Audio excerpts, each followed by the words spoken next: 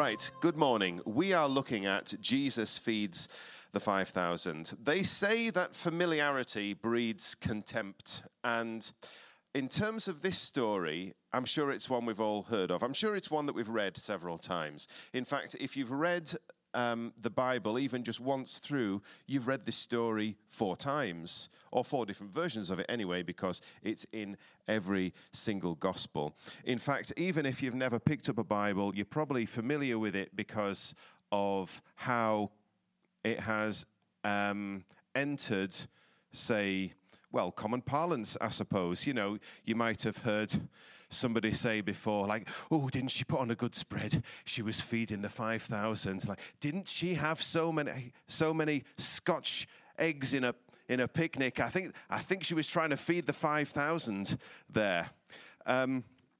So what I thought was, well, 2 things. First of all, I think we need to come to scriptures like this that we're familiar with fresh minds, open hearts, so that God can speak to us, because we probably already know what's going to happen and the events.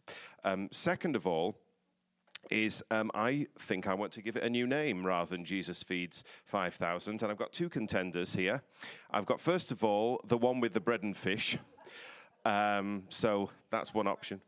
It is, yeah. I went to the effort of finding the Friends font.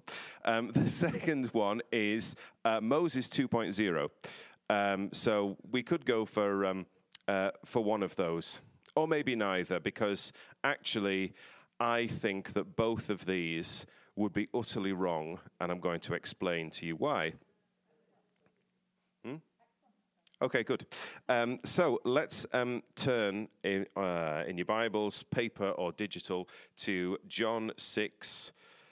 And we're going to start reading from verse 5. We're going to read 5 to 14, although I will probably mention what happens in a verse or 2 beforehand, because I think that's important for context.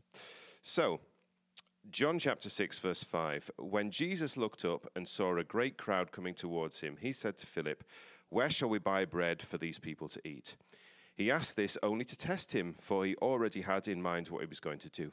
Philip answered him, "It would take more than half a year's wages to buy enough bread for each one to have a bite." Another of his disciples, Andrew, Simon Peter's brother, spoke up. "Here is a boy with 5 small barley loaves and 2 small fish. But how far will they go among so many?" Jesus said, "Make the people sit down." There was plenty of grass in that place, and they sat down. About 5,000 men were there. Jesus then took the loaves, gave thanks, and distributed to those who were seated as much as they wanted.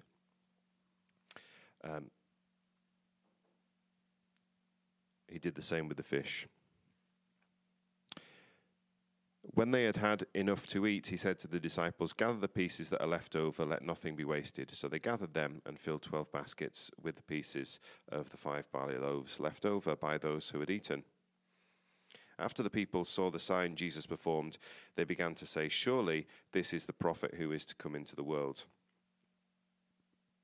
And technically I meant to stop there, but I think it's important we read the next verse as well, just for context. Jesus, knowing that they intended to come and make him king by force, withdrew again to a mountain by himself. So, a brief synopsis of the story and the key events. Jesus recognizes there's a crowd who need feeding, and he has a conversation with his disciples about that to gauge their actions and their response to it. Andrew brings along a boy with bread and fish, but points out that this isn't enough food for all these people. So Jesus commands everyone to sit down, and then he gives thanks for the food. It's distributed, and everyone has enough. In fact, there's plenty left over. And then the people respond by saying, "Look, this is the prophet." But Jesus doesn't like what they say, and so he withdraws, and there's a reason for that. So I think there's many lessons that we can gain from this passage, and the first 2, what I think I'll call surface level lessons, and I'm not going to go into a lot of depth on these, but I will mention them briefly, is, first of all, we could say, whatever we give to Jesus, he can multiply it. So the boy surrenders his packed lunch to Jesus, and then there's bread and fish for everyone, and then some more.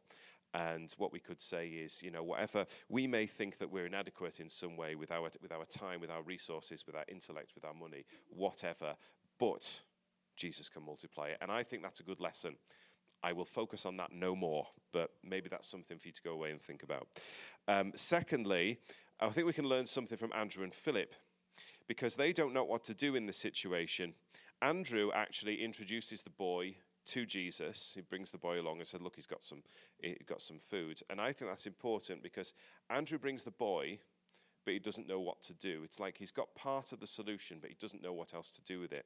And I think that is a lesson for how we approach Jesus in prayer. And I think it's just the point that Andrew could have looked at the boy and thought, nah. But instead, he takes the boy to Jesus and he says, look, here he is. And so I think, in short, whatever the situation, take it to Jesus.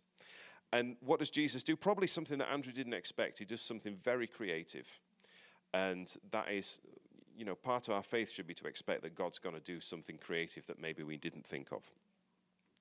But I'm done talking about that as well, because I want to do a bit of a deep dive into what John is saying to us here. So I think we've already picked up from previous messages that John has a purpose in writing his book, and his purpose is outlined here, actually at the end of the book, where he says that he wants people who read it to know that Jesus is the Messiah, the Son of God. So he makes that absolutely clear.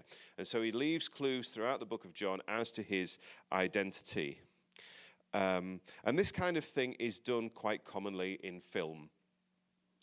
We sometimes call them references or nods or Easter eggs. And I'm no film critic, but I know that the Marvel franchise, for instance, has been noted as paying excessive fan service through its references. One might call it laying on thick. And so by that standard, actually, John lays it on thick here. He pulls out all of the references, and his fan service is extensive. If you were a first century student of the Jewish scriptures, for example, you would surely get the hint. And so let's look at these clues. Now, I think it's important that we discover these together rather than me just tell you. I mean, I'm going to tell you what they are, but I think let's have a go. So turn over your worksheets, and on the left-hand side are some scriptures from John, which I have pulled out, and on the right-hand side are some Old Testament scriptures from somewhere in the Pentateuch, Exodus, Numbers, Deuteronomy, and I'd like you to spend a couple of minutes on your tables or by yourself, it doesn't matter, matching them up. You can draw some lines on if you want. You can color code them. You can use a hieroglyph or numbering system, whatever one suits you best. So have a think about that. Okay, good. So the first one, and give yourself a little pat on the back if you got each of these. So the first one, we can match up John 6 verse 4 to Exodus 12:17. John 6:4 mentions that these events take place around about the Passover. Exodus 12 talks about the actual Passover, the original event anyway. And the key thing that John wants us to get out of this, the reference or the Easter egg, is he wants us to think that Jesus is like Moses. And I stress the word like there, okay? So, indeed, if you compare this with verse 10, Jesus says to the people, he commands them to sit down. It has been argued that this could be rendered as ask the people to recline. Okay, people often dined reclining in those ancient times. And which people reclined at a banquet? It was free people. So here's another hint that Jesus' food is freedom to these people, because like Moses, it's like Moses leading the people to freedom from Egypt. Okay? The next pairing, I actually grouped 4 of these, so there's John 6:5, where shall we buy bread for these people to eat, linked with Numbers 11:13, which is a question that Moses asks to God, where am I to get meat to give all these people? And then the other pairing is John 6:11, Then Jesus then took the loaves, gave thanks, and distributed them to all, to those who were seated as much as they wanted. He did the same with the fish. Exodus 16:4, the Lord said to Moses, I will rain down bread from heaven for you. The people are to go out each day and gather enough for that day. So Jesus feeding these people is like the manna from heaven, which came through Moses, and also the quail, which are birds, yes. And so that was the meat that they ate. I've put those all together because they're all food related. And the conclusion I believe that John wants us to draw here is, again, to make the connection between the two passages, between the two stories, rather, of Jesus feeding the people and Moses feeding the people. So we're to think, maybe there's a connection here. Is Jesus the prophet that Moses was talking about? Well, if that's so, then this actually confirms it. There is a bit more to say on this, actually, but I'll come back to that afterwards. So the other pairing is John 6:12, where they've had enough to eat, the food's gathered up, and then there's nothing is wasted. Hang on, no, I've skipped one. No, I haven't. It's not on my slides. Right, let me just read it then. So you've got John 6:14. After the people saw the sign Jesus performed, they began to say, surely this is the prophet who has come into the world. Deuteronomy 18:18, I will raise up for them a prophet like you from among their fellow Israelites. I will put my words in his mouth, and he will tell them everything I command. So the conclusion here is that after seeing the sign, the people want to make Jesus their king, their leader, like Moses. We could think that here they've got the right idea, because Jesus is the prophet that Moses prophesied about. But 6 verse 15 tells us that Jesus doesn't agree entirely with them. We'll come back to that. Yeah, so now's the time I want to talk about this. They've got food left over, but contrast that. Now, this is where the parallel starts to break away slightly, and I think this is intentional for us to realize that, that Jesus isn't just Moses 2.0, that there's more to him. And this is what John wants us to reveal about his identity. And that, you see, when the manna came, they couldn't keep it to the next day, apart from one exception. They couldn't keep it to the next day. It would get rotten. It would get maggots in it. But Jesus actually encourages the food to be gathered up and the leftovers to be kept. So with Moses, there was no leftover food, and there was a good reason for that. But with Jesus, there is plenty left over. There's actually abundance. And commentators say that this is a hint to make us think, well, actually, he's not just Moses 2.0. He's something else, something new. And interestingly enough, there's 12 baskets left over, one for each tribe in Israel. In this case, the remainder of the bread symbolically feeds a restored Israel. So there's all the clues that John laid out for us, and I hope that you could see the parallels there. And we might expect that at the end of that passage, the crowd comes to the correct idea. But they don't, and that is revealed in there. They speak of Jesus as the prophet, or the Messiah, or the King. This is, of course, a link to Deuteronomy 18, where Moses promised that there would be another like him, and that the people should listen to him. So it's this bit that they didn't really get right. It's the listening bit. They weren't really listening to Jesus or observing correctly who he was. So what was their intention? Maybe, it says they wanted to make him king, so what did they want to do? Maybe they wanted to stand him up as an alternative authority against Herod or Rome, which was ruling that area at the time. But here's the thing, this is not the kind of kingdom that Jesus came to build, an alternative earthly kingdom. It is, of course, a heavenly kingdom. So this is why I believe that Jesus slips away, because he's realized, if this people make me king, they've actually got the completely wrong idea. This isn't what I came for. Maybe what the people wanted to do was to bring the sick to Jesus, which they had been doing already. And I think that's a good thing. But there's more to his identity than just being a healer on tap, and that's why we need to study John. That's why it's important that we're doing this now, so we can see how John, one of his best friends, wanted to reveal him. Now, there is a bit from a commentary I want to share with you, and it's this. From N.T. Wright in his book, John for Everyone. If Jesus is the great prophet promised so long ago, then he's the one to lead the people now. This is heavily ironic because, of course, John believes and wants us to believe that Jesus is the Messiah, that he is indeed the prophet like Moses. But the reaction of the crowds shows that they understood both of these things in what Jesus regards as quite an inadequate sense. The people had got it wrong. I mean, the people, what they would have given for a legend like Moses to come along at that time, if you'd have asked anyone, first century Jew, who was the greatest Hebrew who ever lived, they probably would have said it. Well, it was Moses, of course. I mean, he led our ancestors out of Egypt, after all. They might be saying, "Oh Lord, please send us another like Moses to save us again, to take us out from under the iron fist of Rome, just like you saved our ancestors from Egypt." But Jesus isn't Moses 2.0. He's much more. And John knows this. That's why he makes the contrasts that we've talked about. For example, in verse 5, Jesus asked the question, where we're going to buy bread. This is not to infer that Jesus is inadequate to the task, because he says in the next sentence that he knew what he was going to do. Jesus was in fact posing a riddle to Philip, the answer to which brings a likeness and a contrast with Moses.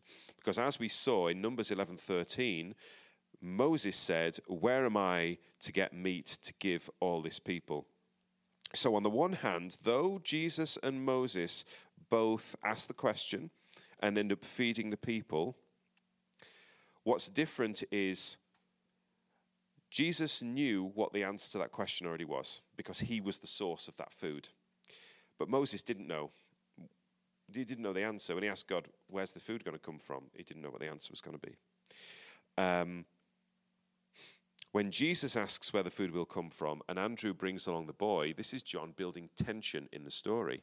We may think that Jesus needs the boy to make the bread and the fish. I think actually Jesus could have done it without the boy. But he chose to go down the route of the boy participating in the miracle, because the miracle came through a partnership between the divine and a human part as well.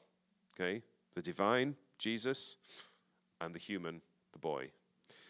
And I think that this is intentional, because this is another way that John is showing us that Jesus is God and human. He is the Word made flesh, which he talks about at the very start of the book, that he chooses to use people in his miracle. So the people want Jesus to be king, and Jesus is a king. He's just not the king that they expected. He is the prophet that Moses spoke about in Deuteronomy 18, and he's the king from David's line, but he's also the suffering servant of Isaiah 53. He's the Lamb of God who takes away the sin of the world. So what did the people want with him? See, I've got this theory that the people saw Jesus as a means to an end, and that's why Jesus slipped away at the time. Because he could have said to them, "You're right, I am the prophet, I am the king, I'm the king of the universe." But he didn't say that. He withdrew. Because he saw what was in the people's hearts. They wanted, and this is quite right, I think, the people wanted an end to sickness. That's why they kept bringing their sick relatives and friends to him to heal. Maybe, as I've already said, they wanted an end to the political rule of Rome and Herod and the hated elite, and so that was the role that they wanted Jesus to fulfill. But Jesus would have just been a means to an end in that equation. Maybe they also saw him as this big old vending machine that could give out bread and fish as and when. And there's nothing wrong with desiring these things. There's nothing wrong with wanting to be free. There's nothing wrong with wanting food. There's nothing wrong with wanting to be healed. But Jesus knows the human heart, and he knows that we can be passionate about a person 1 minute, use them for all that they're worth, and then dump them when they're of no more use to us. That isn't a relationship. That's manipulation. And that's not how Jesus wants us to relate to him. And it's certainly not how he relates to us. He doesn't want us to think of him as our employee, our personal assistant, our personal trainer, our hired cleaner, or whatever. And we're not those things to him either. We are his children. First and foremost, Jesus wants us to desire him. Not for him to be a means to an end, but for him to be the end itself. Adam and Eve desired knowledge and life forevermore, but they went about it the wrong way. And I reckon they could have had those things had they chosen God's plan, and sought relationship and intimacy with him, but they didn't. They chose their own means. Remember, Jesus taught us a prayer to pray. Our Father, who is in heaven, hallowed be your name. Your kingdom come. Our Father, the first two words, precede your kingdom come, because the first words of the prayer are words of intimacy and relationship. And that isn't to say that bringing the kingdom is second fiddle to intimacy with God. I think true intimacy with God actually results in the kingdom coming. But if intimacy brings action, then that brings the kingdom as well. And then there'll be more followers of Jesus who will be intimate with him. And so what we get is a wonderful cycle of intimacy and kingdom. So that's what I think this passage is about. Something we may not have seen before is that Jesus reveals something of himself and the people respond in the wrong way. And so he slips away to make a point that we are not to desire Jesus to be the means to an end, but he is the end, and he is the one to be desired. So this passage that we've looked at today, it's a well-known one. It's primarily about the identity of Jesus, and it wants us to identify him. John, in his authorship, wants us to identify Jesus correctly. This is the importance of studying his word generally so that we know who Jesus is. It's not always obvious, though. John includes many details, and none of them are accidental, but like many writers of the Bible, he's put together a puzzle before us. The Bible is a puzzle, and God wants us to solve it. Why? Because, well, it's meditation literature. And meditation literature requires that we think about it, that we mull it over, that we give it attention, that we give it effort. And that's how God wants us to relate to him, with attention, with effort, because isn't that a part of intimacy, of being close and giving someone attention and putting effort into it? So what is the conclusion then that we can draw from this? See, I don't think the passage really is about bread and fish. I think there's a lot more to it than that. Similarly, I don't think it's fair to say that to call it Moses 2.0. Because although, you can have some versions of, I'll use Windows as an example. You could have,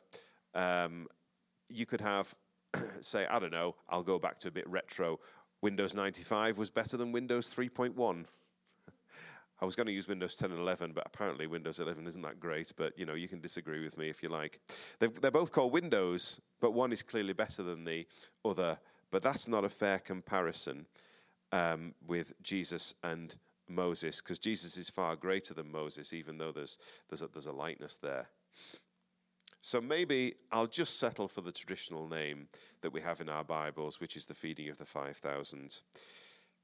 But we need to go past the name of this familiar passage and remember that this is the one that shows us that Jesus is the Messiah, the Savior of the world, the first and the last, the Word made flesh, the reason for living, the one who really must be part of our lives lived in intimacy. Because if we relate to Jesus in that way, it will be so attractive to the world around us. Not empty religion, but personal relationship. And then if we make Jesus an intimate part of our lives, then others will surely know him too. Amen.